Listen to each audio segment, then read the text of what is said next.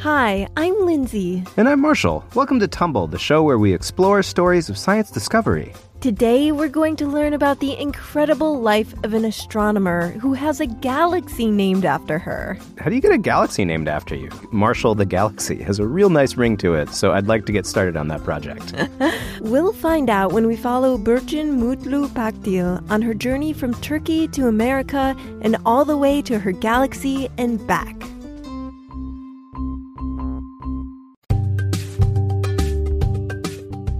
Burçin Mutlu Pakdil is one of the friendliest astrophysicists you'll ever meet.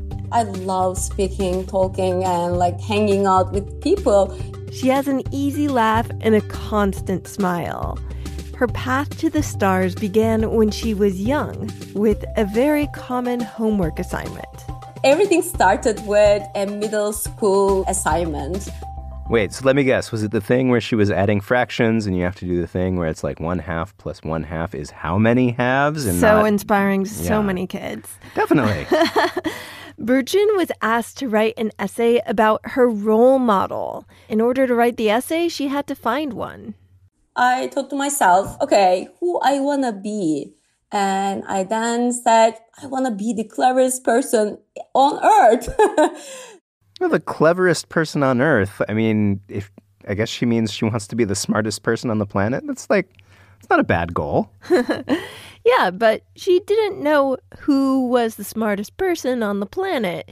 But her older sister always seemed to have answers to every question. I asked my sister, who is that person? Who is the cleverest person? She said, I don't know, maybe Einstein, just check it out. Einstein? I mean, what did he do? Just come up with a theory that completely changed all of physics? Pretty smart. I guess. Burçin took her sister's advice. I started to read about him, and more I read, more I love the science he did. Burçin wrote the assignment about Einstein, but really, he wasn't her role model. I didn't admire Einstein because he was Einstein. I admired the science itself. She wasn't super into the crazy white hair. No, Einstein was more like a doorway into science. Once she'd walked through it, she didn't want to leave. And my sister saw the interest that I have to the science. Burçin's sister decided to encourage her by buying her more books. Nice big sister. The books were about astrophysics, with pages about black holes, galaxies, and dark matter. I was really curious what are those and how they can exist, why we cannot have them on Earth, like how we cannot touch these things. I mean, I don't know how much our listeners have read about black holes, but everything I've heard means you don't even really want to get close to one, let alone touch it. It's kind of like leaning over the side of the lion display. Right. Don't do it. Don't climb into the lion cage. Don't touch a black hole if there's one at the zoo. But these books were kind of like a black hole for Burçin in a good way, because what she learned inside became the focus of her life. These things for my child mind became so huge. I became so curious. I just want to learn more. I just said, I want to do this for all of my life. Burçin wanted to discover even more than the books could teach her. She wanted to become an astronomer. She didn't know then how far the journey would take her or all the obstacles she would face. But she knew that education was the way to get there.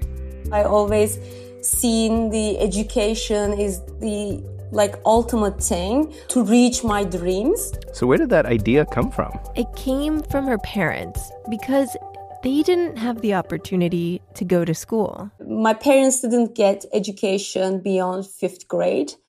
Burçin's parents had to drop out of school to work and make money for their families. Her father often talked about who he could have been and what he could have done if only he'd gotten an education. Oh, so he wanted his daughters to have what he didn't have. Exactly. So Burçin's father and mother were willing to do whatever it took to help her follow her dream. Whenever I said I want to do something, they always supported me to the end. The first step on that road was to find a university where she could study physics. and the only university that had physics classes was in another city. So she had to move away from home. Yeah, and that was an issue because children in Turkey usually live at home until they get married. So family, friends, and neighbors told her parents, "You don't know what she's doing." But they didn't care. They said she can do whatever she wants to do. So I guess for her, moving away could have been a problem, but because her parents were awesome, it wasn't.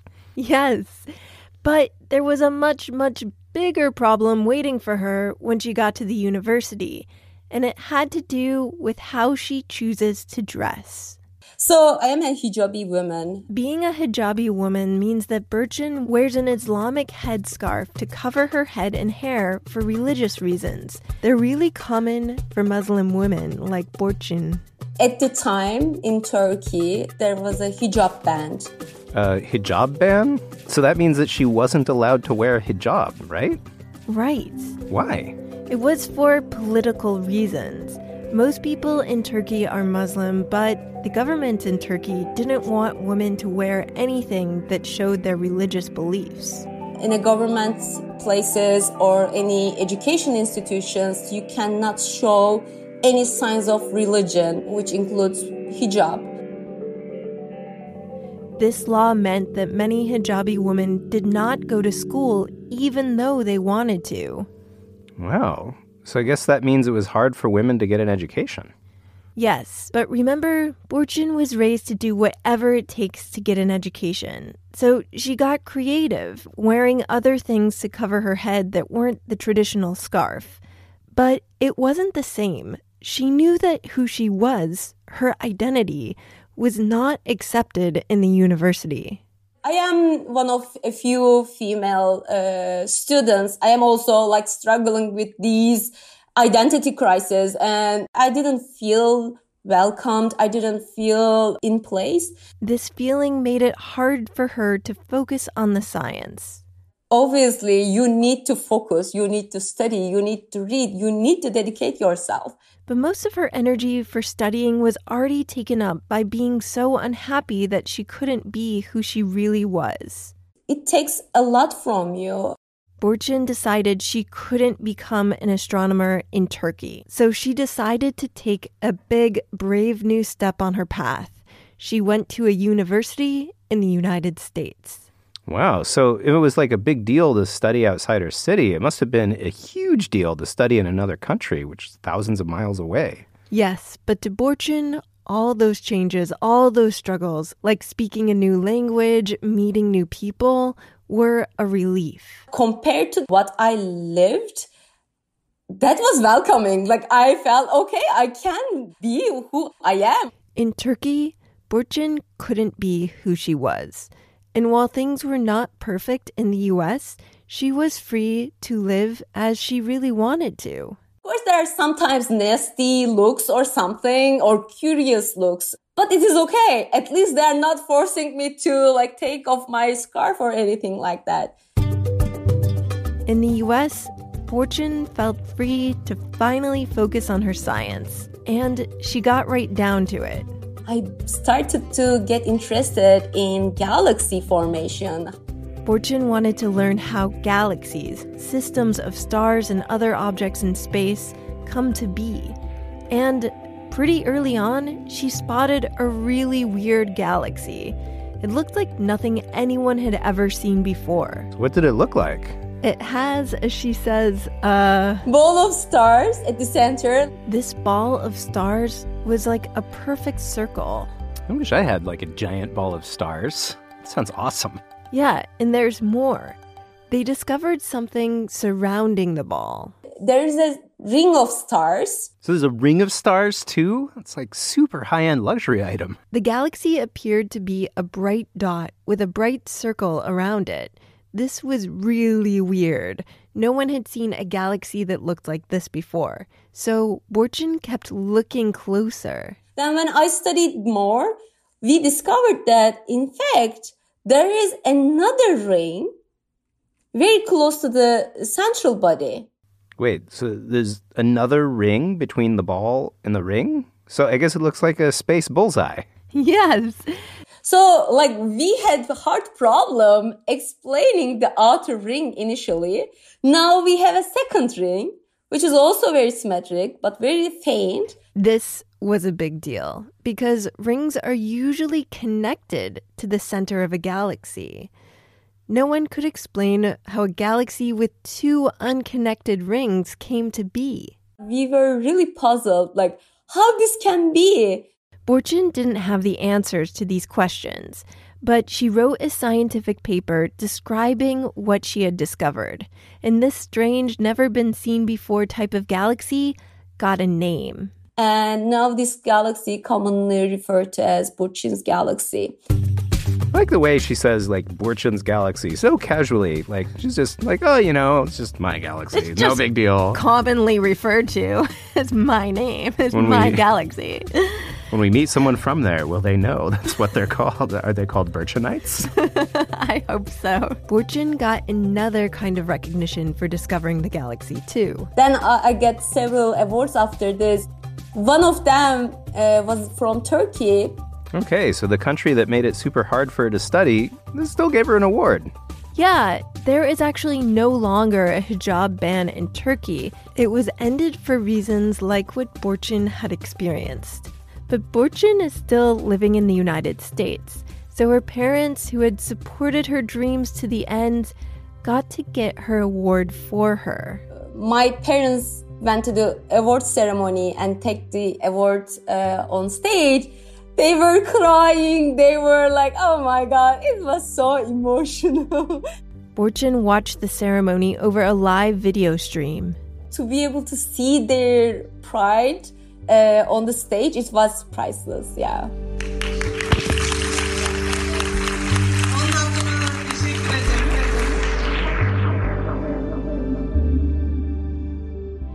Wow, I mean, I can certainly imagine that. After the ceremony, Burçin talked to her dad. He told her that he'd finally felt a part of what he had been missing his entire life. I felt like I matter, he said, and I felt, oh my God, wow, Dad, you matter a lot.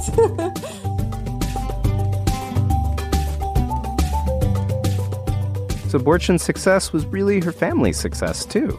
Yes, they'd supported her down a really difficult path, but it paid off. Burçin made a huge, important discovery. I'd say. It's not just anyone who can spot a galaxy no one has ever seen before. Yeah, at the same time as she's discovering more about the universe, Burçin is trying to be a role model for other people who want to be scientists, but feel like they don't fit in. She gets messages from them looking for help and advice. They belong to this identity, but they don't see anyone with this identity being successful, so they question their capability constantly. And I'm trying to say, oh no, don't feel like this, and you can be anything you want to be. That's why Burçin wants to share her story, not just of her discovery, but of her journey, because she hopes other people with diverse identities and stories can find their own way into science. Not just showing one side of it, but also showing the spectrum, diversity, people who can change the world would make the huge impact. So it's like Burçin adds diversity to the world of scientists, and she discovered a galaxy that adds diversity to the universe. Yes, and just as Burçin's galaxy changes our ideas of what galaxies can look like, learning about scientists from different identities and backgrounds changes our ideas of what scientists can look like. And I think that's pretty cool.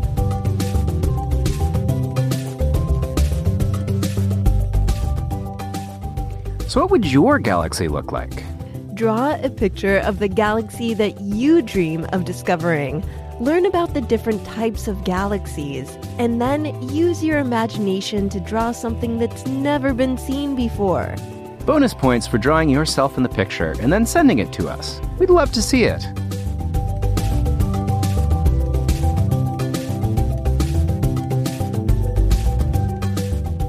Thanks to Burçin Mutlu Pakdil, astrophysicist at the University of Chicago. Burçin is an If Then ambassador, If Then seeks to further advance women in science, technology, engineering, and math by empowering current innovators and inspiring the next generation of pioneers. This episode is made possible by an If Then mini grant from Erica Hamden, professor of astrophysics at the University of Arizona. If you want to hear more from our interview with Burçin, listen to our special bonus interview episode available for patrons who pledge $1 or more a month on patreon.com/tumblepodcast. We'll also have free resources on our website, including a TED Talk by Burçin and photos of her proud parents at the awards ceremony, as well as resources to find those different types of galaxies. That's all on sciencepodcastforkids.com. Claire Glendenning is our intern. Sarah Robertson-Lentz made the episode art and is our head of partnerships. I'm Lindsay Patterson, and I wrote and produced this show. And I'm Marshall Escamilla, and I made all of the music. Tumble is a production of Tumble Media. Thanks for listening, and stay tuned for more stories of science discovery.